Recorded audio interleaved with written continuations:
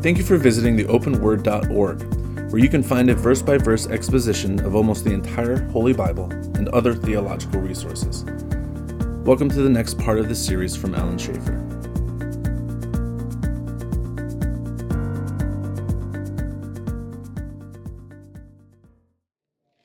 Anyways, we're in 1 Thessalonians chapter 5. We'll get started here and see how far we get. Actually, we got to get through the rest of this book here, and so we start 1 Thessalonians chapter 6. It's actually 2 Thessalonians chapter 1. We got 3 classes after this to get through all this stuff. Father, thank you for this day of study, and we thank you for your grace to us next, that you'd open our hearts to the truth here, and we just thank you for your provision in Christ's name. Amen.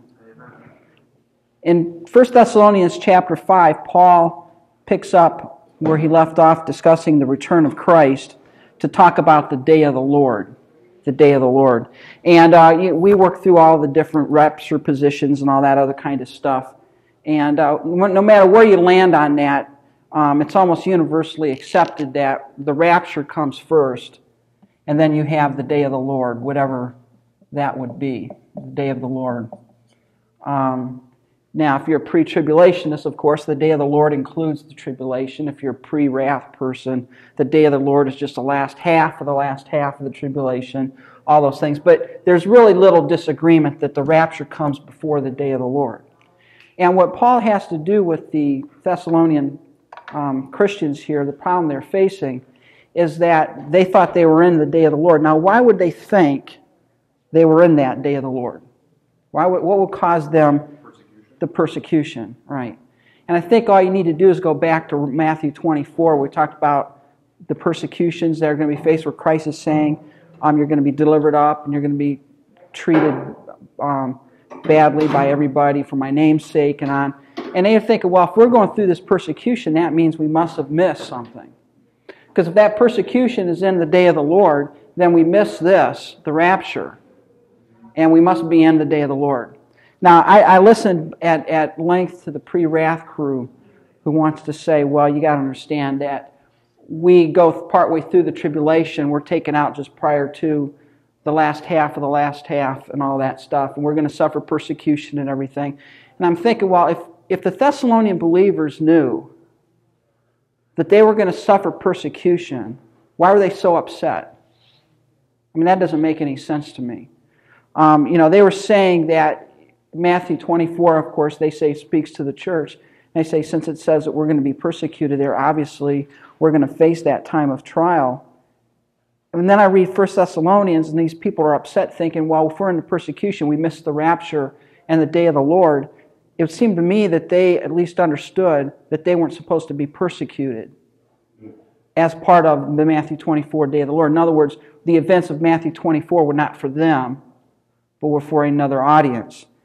That's the way I understand it. Now, they'll do backflips and handsprings, the pre-wrath crew, to say that's not the case. And they like to use this passage here, and they just reinterpret it the completely opposite way of what I would do. I would just say that these people were really upset because they were suffering persecution, so to them, we missed it. We're in the day of the Lord. Something happened.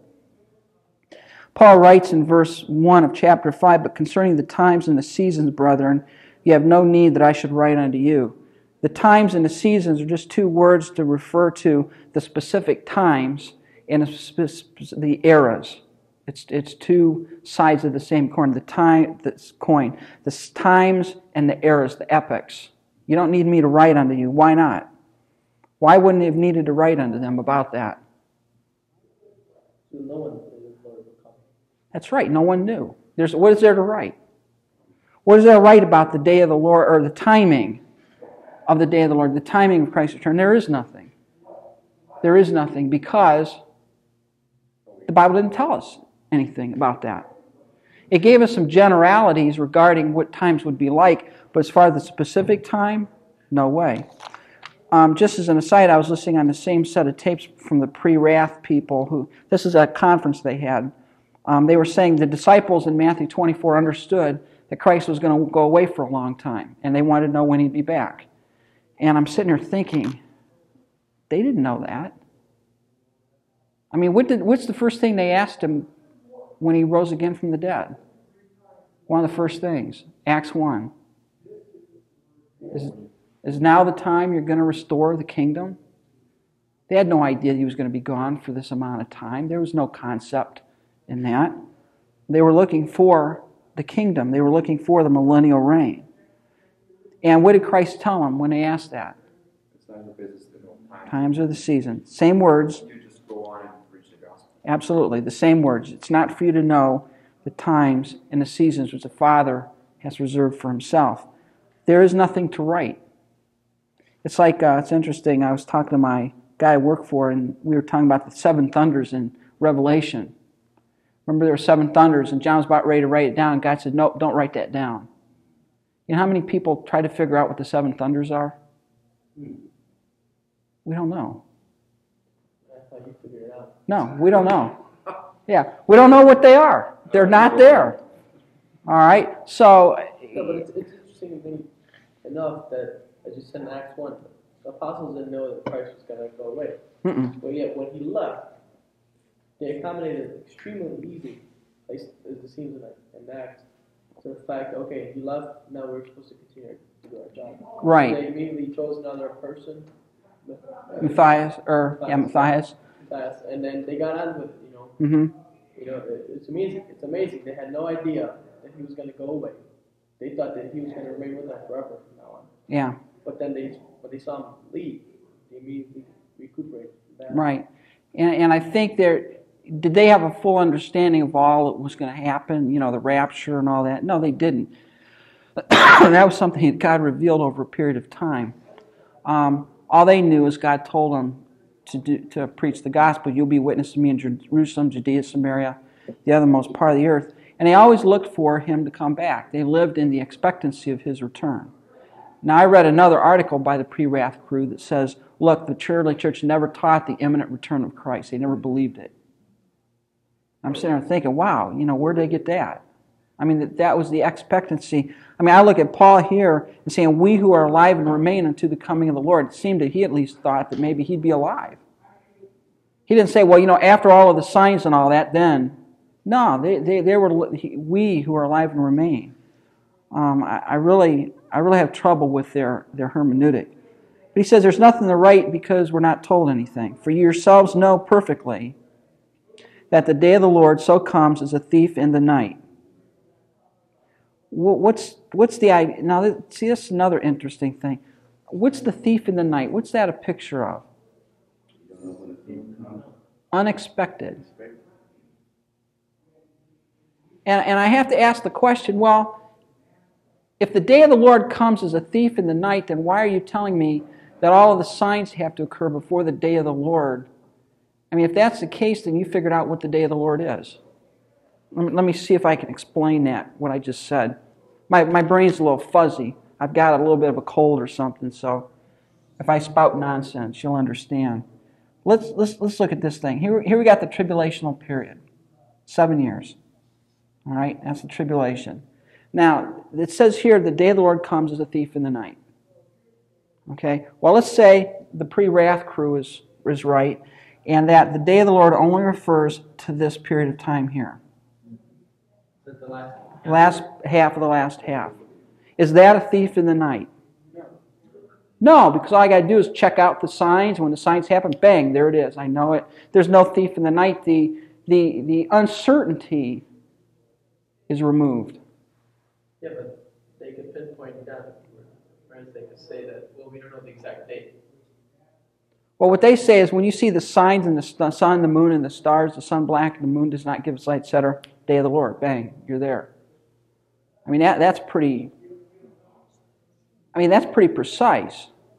I mean, yeah, you don't know when those signs occur, but, if I'm a Christian and I'm alive during this time and I see this stuff happening, I can get it pretty close. I can figure out pretty close when that is. You can be accurate. No, you're not, you don't got the exact day down, but you could be pretty close as to when that's going to happen. Or at least you can be sure that it won't happen since the signs have happened. Yeah. Which removes the surprising element. the element of surprise. I mean, if you're telling me the day of the Lord does not come except all of these things have to pass, then it's not a thief in the night.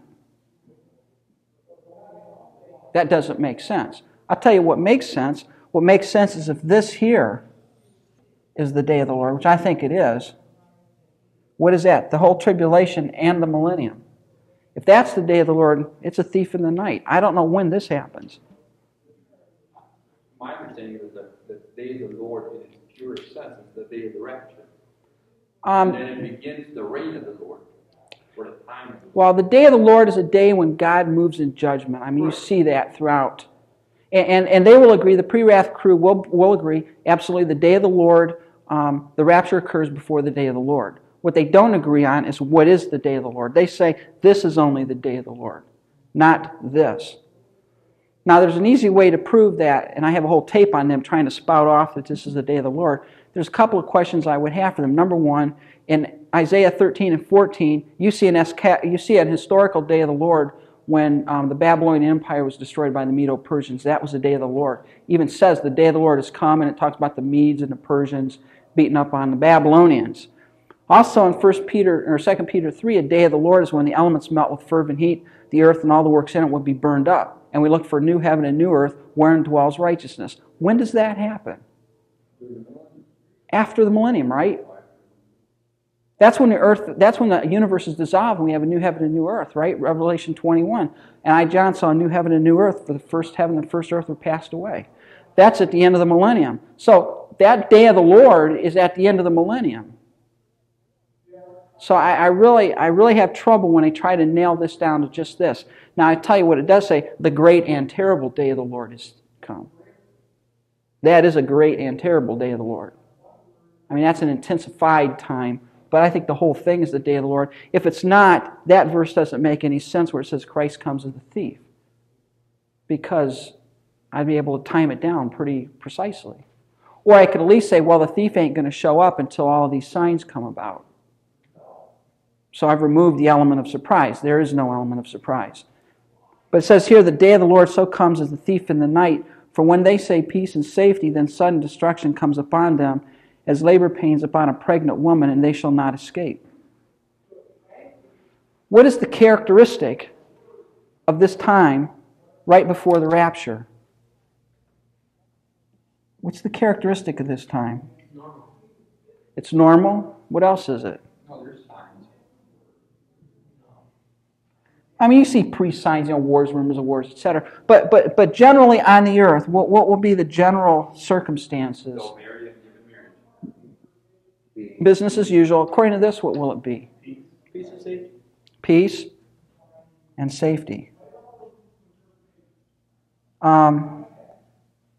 It'll be a time of great, it's almost the time when, prosperity. It'll be a time of great prosperity. A time of peace. They're not looking, the last thing they expect is God to show up and bring judgment. When they say peace and safety, then sudden destruction comes upon them. It's unexpected because the conditions don't call for judgment. It's a time of great prosperity. And then all of a sudden, bang, in comes God. When they say peace and safety, then sudden destruction comes upon them as labor pains upon a pregnant woman. And they shall not escape. One moment she's fine, the next moment she's having labor pains. And that's the same picture here. And it's interesting, the picture of labor pains, Christ also uses this in Matthew 24 to talk about this time. And the thing about labor pains is they start out and they have a certain interval, but they get shorter and shorter and shorter and shorter and shorter and more intense. And that's just like what's happening in the tribulation. God's judgments are coming closer and closer and more intense, more intense, more intense until bang, it's all over. And that's the picture that he uses here. And it says, they shall not escape. They won't get away. Who doesn't get away? They. There's a difference between they and we. All right? They will not get away. Whoever is facing this day of the Lord, they won't get away from the judgments of God. But you, brethren, are not in darkness, that this day should overtake you as a thief. You're not in darkness, but you're in light. And the contrast here is between darkness and light. And I think the darkness refers not only to moral darkness, but ignorance. We're children of the light. It says here, we are children of light, not children of dark. We're children of the day. Let me get to my... When you look at light in the New Testament, for example, light is a picture of the revelation of God's truth to those in darkness. The light shines in darkness, and the darkness comprehended it not. Remember John? Light is a description of the character of the kingdom citizen. Let your light so shine before men. So they can see you. Light is a general description of a believer who's called a child of the light. Luke 16, John 12, 1 Corinthians 6. Christ said, I'm the light of the world. Light is a picture of spiritual truth. John 3:19. Light is used to refer to the effect of the gospel has on a believer. The light shines in their hearts. And the Lamb is going to be the light of the New Jerusalem. God Himself will be the light. So light is always the picture of divine understanding, illumination, knowledge. And darkness is the exact opposite. It says those who are lost, they're in darkness. You are a child of darkness. Matthew 4:16 talks about those who are in darkness. Darkness is used to describe the eternal state of the lost. In outer darkness, there's wailing and gnashing of teeth. Satan's kingdom is the kingdom of darkness. He's translated us out of the kingdom of darkness into the kingdom of His dear Son, Colossians tells us.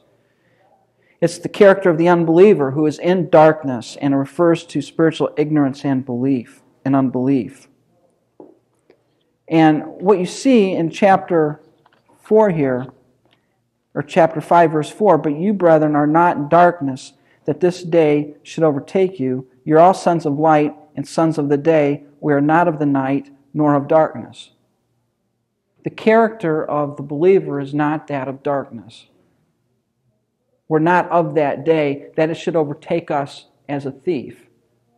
All right? Why? Because we have a general idea that God is coming. The world out there, are they looking for Christ to show up? No, we are. So that day's not going to overtake us as a thief, but it's going to catch all of them totally unaware and off guard when He comes back.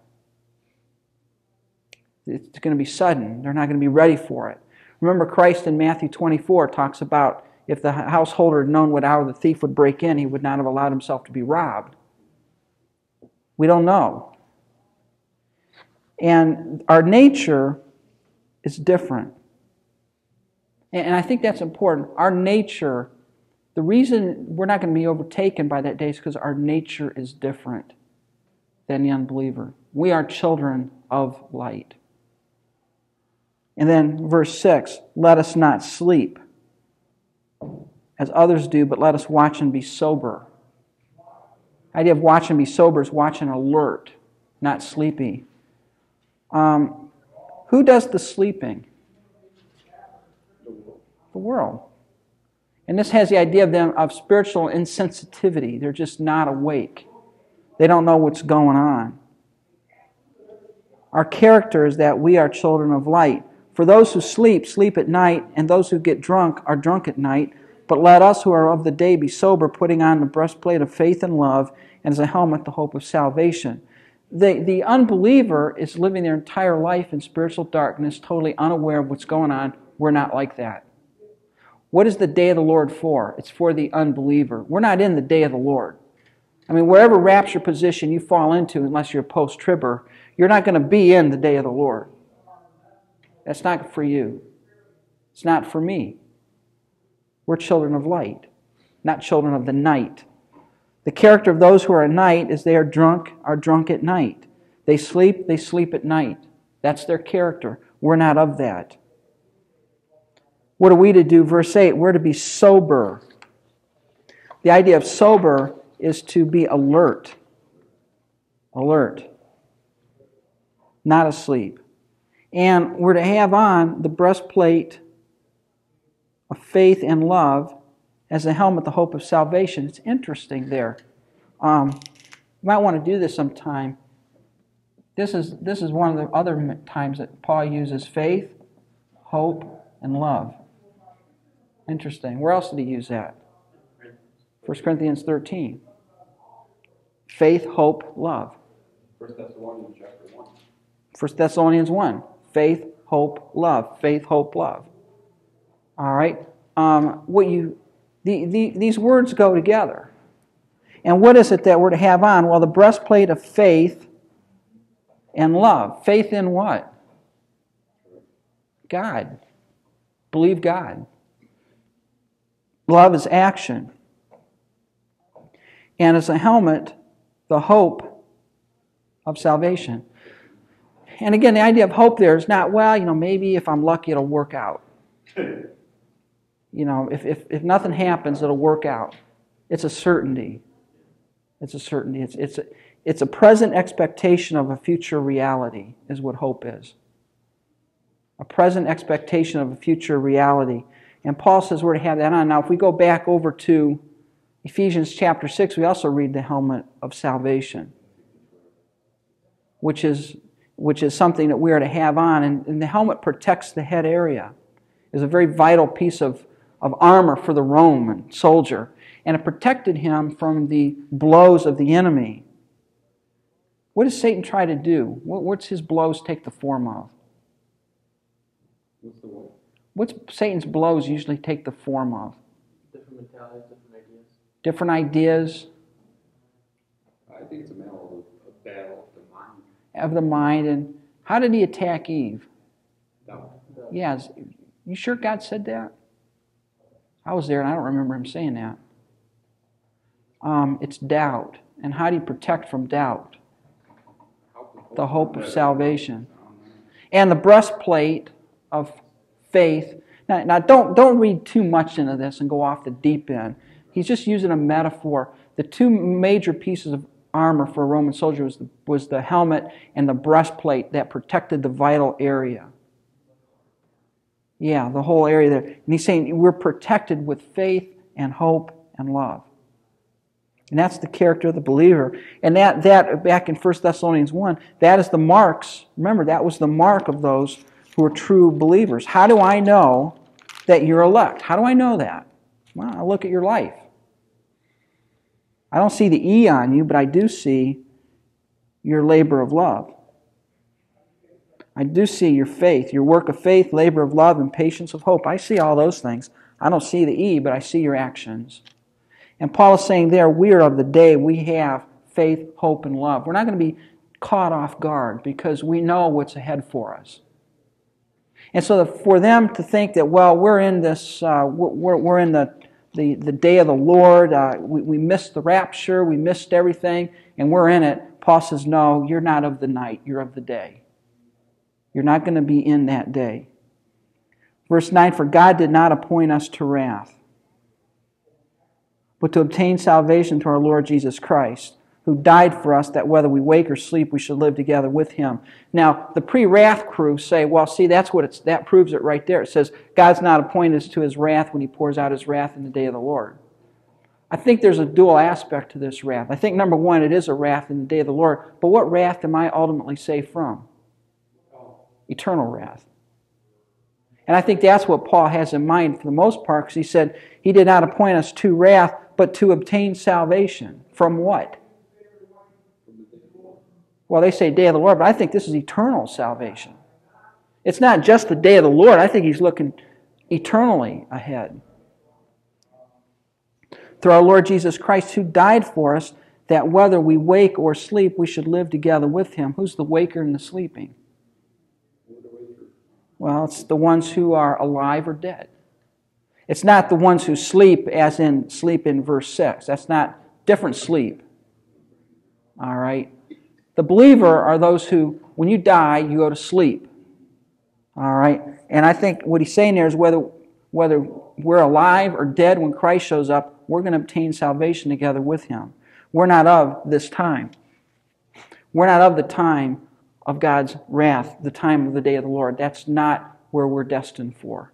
So for you to think that somehow you missed it all and you're in it and you're... No. Don't do that. Don't think you're in the day of the Lord. Therefore, comfort each other and edify one another just as also you are doing. Comfort one another about what? You're not in the day of the Lord. Comfort one another. Are you going to suffer persecutions? Well, yeah, but that's not the day of the Lord. Persecution. Comfort one another. And this goes back to verse 18 of 1 Thessalonians 4, wherefore comfort one another with these words. It's not only comforting for us to know of the rapture, but also that we're not part of the day of the Lord. We can comfort one another. Because that's not for us. In verse 12, Paul turns to exhortations regarding life in the church. Very fascinating what we have here. He talks to the leaders of the church and he talks to the people of the church. And he says, until I come, this is how I want you to behave in the church. This is just, he's closing the letter, he's winding it up. And he says, we urge you, brethren, to recognize those who labor among you and are over you in the Lord and admonish you. Now, that's the church in general, the people in the church. We want you to recognize those who labor among you and are over you in the Lord and admonish you.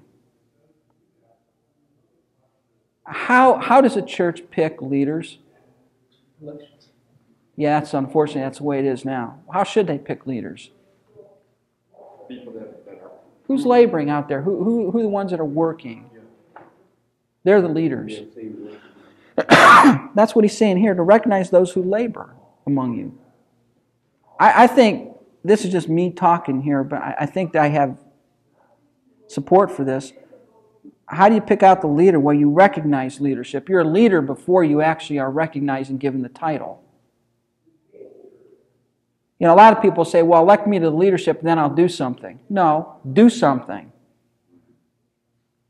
And then leadership is recognized. And I think that's what it says here. Recognize those who labor. So, as a pastor or as a leader in the church, what is it that you're to do in the church? And I see three things in this passage here. Number one is you labor. What's that mean? You work.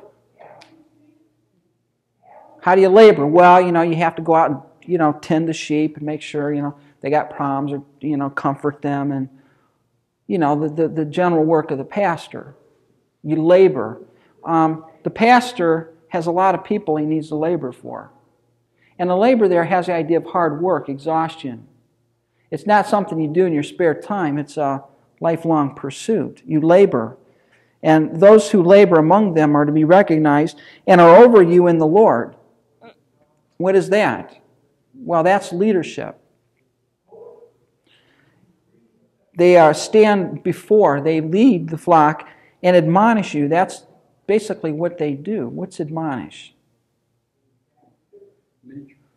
Yeah, it's to come in and to point out those things that need to be corrected. Maybe deal with sin or discipline issues.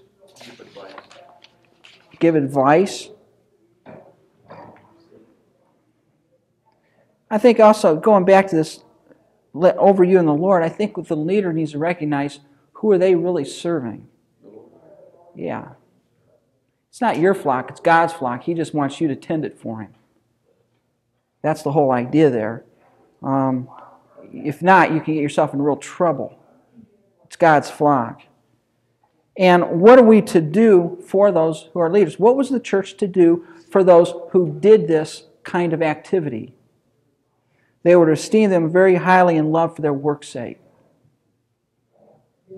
There's to be respect. I will tell you, I will stand up here and I will tell you, and if I got Dr. Walls in here as the pastor of our church and he were to stand here, he would tell you the same thing, that the worst spot to be in a church is a senior pastor because nobody respects you. Nobody. Nobody. I've heard people on staff here at times say things that if I would have said the same thing in my place of employment, I would have been fired and out the door. I wouldn't have made it back to my desk. No respect. Doesn't mean you agree with them, it means you respect them. He said, I want you to esteem them very highly. Why is that? Who are they serving? Yeah, and when you respect them, who are you respecting? The Lord. And when you disrespect them, who are you slapping in the face? The Lord. Serious thing. Serious thing here. I look at churches today, and one of the hardest things is the pastor who is just kicked around all over the place. You guys know that. You've been there. Yeah, you know what it's like to be in leadership. Nobody likes you. Everybody's mad because, well, you want to do it my way, and it's just whining and crying and sniveling. And Why do you think is that? I think Satan has a heyday. Why do you think right from their point of view? I'm also a boss at work. Mm-hmm. I have people underneath me. Right. I never had those kind of problems as a boss. Yeah, you know why? Those kind of problems. You know why? Different type of employees. Well, I think part of the reason is in the church, I don't get a paycheck for coming here and listening to the pastor. So what? If you don't like it, I'll go. If I can't do it here, I'll go down to Willie's church and terrorize him. Right. And if that doesn't work, I'll go over to Arnett and make him miserable. I just go to a different church. I really think, I'll be honest with you, I really think people need to learn to respect those that serve the Lord. You need to respect them. It doesn't mean you agree with them all the time. You respect them because they labor among you in the Lord. And when you buck their leadership, you're bucking God's leadership. God is very serious about that. Pardon? It's hard to kick against the prick. Yeah. I think, and now I've seen a lot of pastors, I think that the way a pastor is treated in a church is mainly a function of the way he treats himself. Mm-hmm. There's pastors out there that they just go to me like, I'm so glad that you're in my church. What can I do to make you happy? Oh, anything. You want me to wake up in the middle of the night? Da, da, da, da. They just go overboard and they don't respect themselves. They don't respect their family. And then the members go like, you know what? He's a kicking ball. Mm-hmm. And then I've seen other kind of pastors who are true leaders and act like they're the boss of the church. They run the church. Now, I'm not talking about the ones that go overboard as dictators, but I'm talking people who have self-respect. I was at a pastor's house once, and it was late in the night, and somebody called them for some stupid odd reason. I said, look, unless it's an emergency, you're going to have to call me back tomorrow. And they hung up the phone, and the church respected them. Yeah. A lot of them didn't think that he was a loving pastor, but at least the guy didn't live in constant terror. Mm-hmm. I think this goes, I think what Paul's hinting at here is when you look at a church, where Satan wants to attack it, he wants to split it and divide it and splinter it. And the way he can do that is to get people upset at the pastor, the leadership. And that's very successful. It's worked very well for the Satan throughout the years. And I think that we need to be really, I think as people in the church, we shouldn't be part of that. I've had people come to me and saying things about our pastors, not only Pastor Walls, but other pastors. And, I say, well, have you talked to that person? No, I haven't done that. Well, don't talk to me. Why are you talking to me? I can't do anything about it. How many pastors do you have here? About 11 or 12. Here? Yeah. How many members? 2,000 or something like that. You need it. I forget how many there are. There's 7 or 8 full-time. Yeah, there's about, I think there's about 12 if I'm not mistaken. I have to count them all. But I think there's a respect that goes to leadership that people don't have anymore. And it's not only in the church, it's in society. People just don't have respect. And it says here, you esteem them highly in love for their work's sake. For what they do, you respect them. And then here's the other thing, be at peace among yourselves. Now, why does he throw that in? You need to get along. I'll tell you how to make the pastor stay up at night, fight with somebody else in the church. Playing, fight. Really. I'm just amazed at how Christians just don't get along. We should be getting along with one another. And I remember Yodi and Seneca, I beseech you, get together in the Lord. What are you doing? Fighting and scrapping and what is that? Stop complaining. Yeah. Get along with each other. Treat each other right. Well, I think what happens is, as Christians, we have a big ego. If the pastor doesn't do it our way, we're mad at him. Who says your way is the right way? Or the only way? That's ego. That's just, I want my way in the church. If I don't get my way, I'm going to take my ball and go home. And that's what people do. Yeah, little kids, like little snotty-nosed kids on the playground. If they don't play my way, I'm taking my ball and go home. That's what people do. Well, I'll go down to the next church, and then they just take their problems with them. Nothing's ever really solved. But Paul says, I want you to get along. And then in verse 14, he turns around and talks to the leadership. And I exhort you, brethren, warn those who are unruly. You've got 5 classes of people here that you have to deal with in a church. And if you're in a church, you're going to have all 5 of these people somewhere in your church. Number 1, he says, I want you to warn the unruly. The unruly. Here's an idol. Okay? Is that what idol means? Idol? Yeah. The unruly, this is a fascinating thing. The word behind unruly is a taktos. And it has the idea of out of step, marching out of step. It's a soldier who marches out of step in a rank.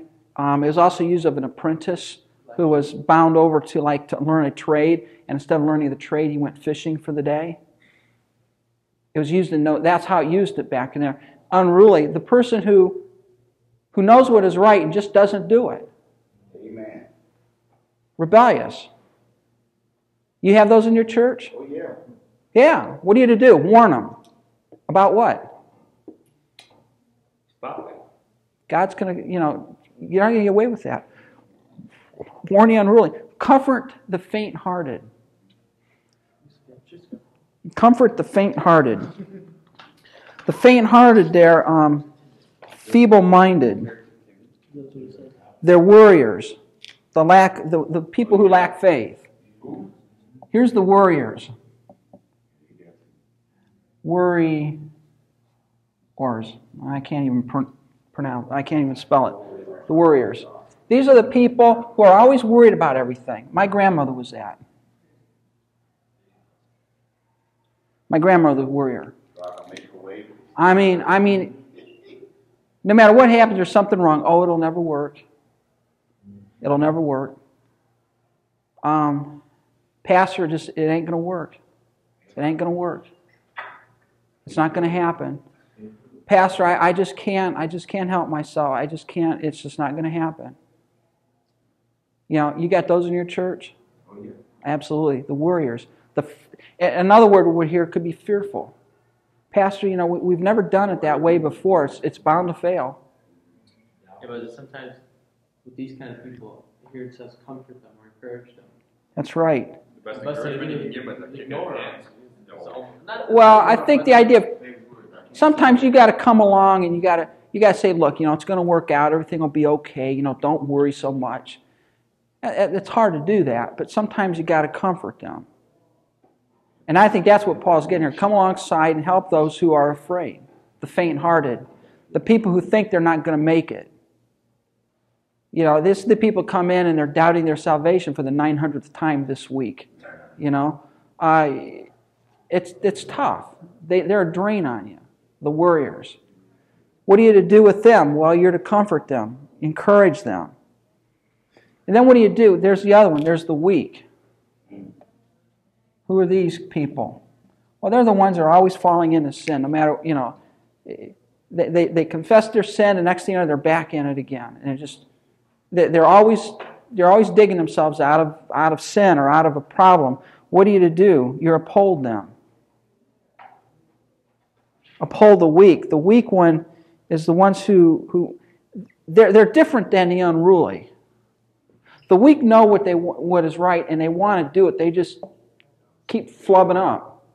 These people know what's right and they just don't care. All right? So there's a very different response. You warn these people, you hold up and lift up these people, you help them get back up on their feet. When they fall back into sin, you get them out of the mud, you clean them off, set them back on their feet, only knowing that next week they're going to fall back into the mud, you're going to be through the same thing. You uphold the weak in the church. Those who just, They want to do right, and they just can't. And I think that's what the Galatians 6, those of you who are overtaken in a fault, restore him. What do we do in the church when somebody sins? Off with their head. Cut them off. Off with their head. I've seen that happen here. Hang on. We had a pastor who fell into some moral problems, lost his job here. What was people's response? We want a public beheading on the platform next Sunday. But he repented. That doesn't matter. We want him, we want our pound of flesh. No forgiveness. No. What am I to do? I'm to uphold the weak. I'm to help him up. I'm helping him get back on his feet. I'll tell you what, I'm glad that Christ upholds the weak. Because I'd be in deep trouble if he didn't, right? I mean, compared to Christ, we're all weak. We're all warriors and we're all unruly. Now, how'd you like it if he said, okay, one more time, you've had it? No, we're to uphold those. And then it says here, be patient towards all men. I see another group there, and I guess I like John MacArthur's term for it, the wearisome. Who's the wearisome? The wearisome are people who sit in your pew and listen to you preach for 5 years and don't get it. You have those? They learn and learn and learn, and they never seem to catch on to what you're trying to say. They never seem to get going anywhere spiritually. They just... Yeah, I know what this is like. I taught a singles and harmony class. I call it disharmony once in a while, but singles and harmony. I taught a singles class for I don't know how many years I taught that thing. It must have been 7 or 8 years. And at the end of it, I had people that were still sleeping together. They didn't catch on to what was being said. They didn't catch it. You know, and you want to say, have you caught on to what I'm trying to teach? Not me, but the Word of God. You catch on to the Bible yet? I mean, there are people that you just, you know, you preach and you preach and you preach and over the head. What did it be with them? Patient. Okay, let's go over it one more time. Be patient. I'll tell you what, I'm glad God's patient with me. I really am glad He's patient with me. And then here it says, see that no one renders evil for evil to anyone. Who's that? That's the downright bad. They're the people that come in and are just plain evil. What do you do with them? Don't allow them to get away with it. Don't allow them to get away. Don't allow anybody to come into your church and cause trouble and be just plain wicked. But always pursue what is good for both yourselves and all. Don't let somebody get away with it. These are the people you have in your church. And as a leader, you've got to act differently towards each of these different groups. You can't just act one way. You know, some people, no matter what the problem is, you know, they just want to kick you around. You know, their idea is they warn everybody. Well, you can't do that because God doesn't do that, right? If you live in obstinate rebellion against God, what does He do? He brings out the big boards. All right? But if you're struggling as a believer, trying honestly to do what is right, God doesn't beat you up every time you fall. He picks you up and cleans you off. And let's try this again. God reserves His warnings and chastisement for those who are rebellious and won't do what is right. And then there's a whole series of things in verses 16 through 28. Rejoice always. What does that mean? Rejoice always. I mean, duh. I mean, look what it says. Have joy all the time. Now, why do you think Paul had to tell them that? They weren't, right? And how weren't they? They were living in the day of the Lord. Yeah, according to them, they were persecuted. I'll tell you what, when you're persecuted, what can go away? Your joy. You grumble, you gripe, you complain. To who?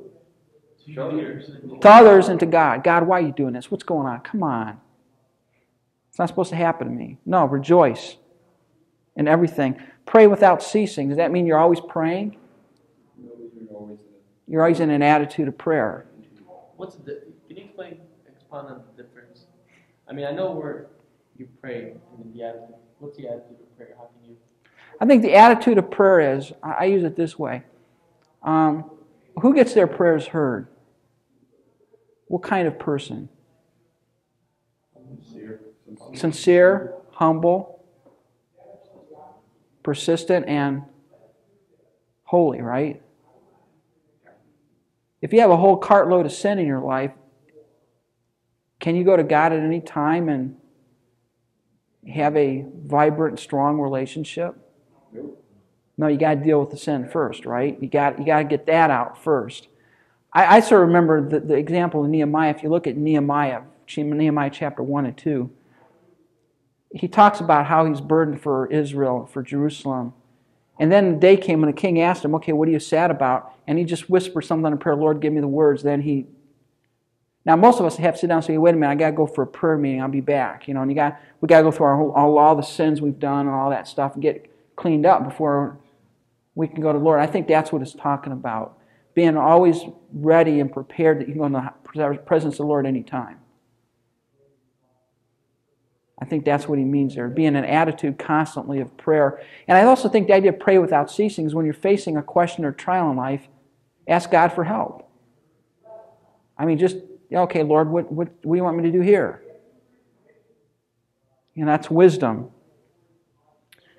Then in everything, give thanks. I think one of the biggest sins Christians face is they are just plain ungrateful. They're not happy about anything. God's not done enough for them. You ever go to God and say, I don't want anything from you. I just want to thank you for what you've done. That's being thankful in everything. Give thanks. Why is it? It's the will of God. You want to know what God's will is? Be thankful. If you're not thankful, are you in the will of God? No. It's the will of God. Do not quench the Spirit. How do you quench the Spirit? Being out of the will of God. Out of the will of God, sin, rebellion, griping, whining, complaining. You quench the Spirit. It just means to douse the power of the Spirit. Then it says, do not despise prophecies, test all things, hold fast what is good, abstain from every form of evil. I think 20 through 22 all go together. Do not despise prophecies. What's a prophecy there? Preaching of the word of God. Preaching. It's not a foretelling as much as a sermon. Don't ignore the sermons. Don't ignore the Word of God. And what are you to do with it? What do you do with that Word of God? Test it. Test it. How do you test it? Well, with what the Word says. Somebody comes up to you and gives you a message, what do? You test it with the Word of God. And that which is good, what do? And what is wrong, what do? Get rid of it. Abstain from all appearance of evil. I think this is talking about spiritual discernment. And I have to say that we live in a church today that is 100% undiscerning about everything. They are the dumbest. I've seen the dumbest Christians in the world are in the church today. No sense. Somebody comes along and spouts some absolute nonsense, and they believe it because they use God and Jesus and the Bible and all of that stuff, and they just buy it. And you ask them, well, what's the Bible say about that? Well, I don't know, but there must be a verse somewhere. Be discerning. Otherwise they won't be up at the pulpit. Be discerning. Not everybody who stands up and talks about God knows what he's talking about. Be discerning. And he says, abstain from every form of evil, everything that looks bad. Get away from it. Don't expose yourself to error. You know that? I'm talking here about gross error, theological error. Don't expose yourself to it. Don't listen to it. And then in the end here, you close with just some blessings and admonitions. Now may the God of peace himself sanctify you completely. And may your whole soul, spirit, and body be preserved blameless at the coming of the Lord Jesus Christ. He who calls you is faithful and will also do it. Who keeps you blameless? You or God? Both, but God. God keeps you blameless. God is the one who will make it happen. He'll preserve you. Then he says, brethren, pray for us. Why? What do you think Paul wanted to pray about? His ministry. Not, that everything go well for him and he have a good offering at the next church and all that stuff. He just wanted Actually, what he prayed is, he asked, I think in Philippians, that utterance be given him that he'd be able to preach the gospel. That's what he wanted. And I charge you for the Lord that this epistle be read to all the holy brethren. The grace of our Lord Jesus Christ be with you. Amen. Greet all the brethren with a holy kiss, by the way, verse 26. Just closing greetings. But a lot of good stuff in this book. Well, what we'll do next week is pick up with 2 Thessalonians and go on. Because even though Paul wrote them about the day of the Lord, they still had confusion. And he has to write 2 Thessalonians to clear some of that stuff up for them. So we'll pick that up next week. Father, thanks for this time of study, and pray that we'll think about this book. We're grateful to you for everything you've done for us. In Christ's name, amen. Thank you for listening. This podcast was made in part with creative consulting and production assistance by Third Mass Studio. For your production needs, send an email to thirdmassstudio@gmail.com. For other lectures in this series and more biblical media resources, visit theopenword.org.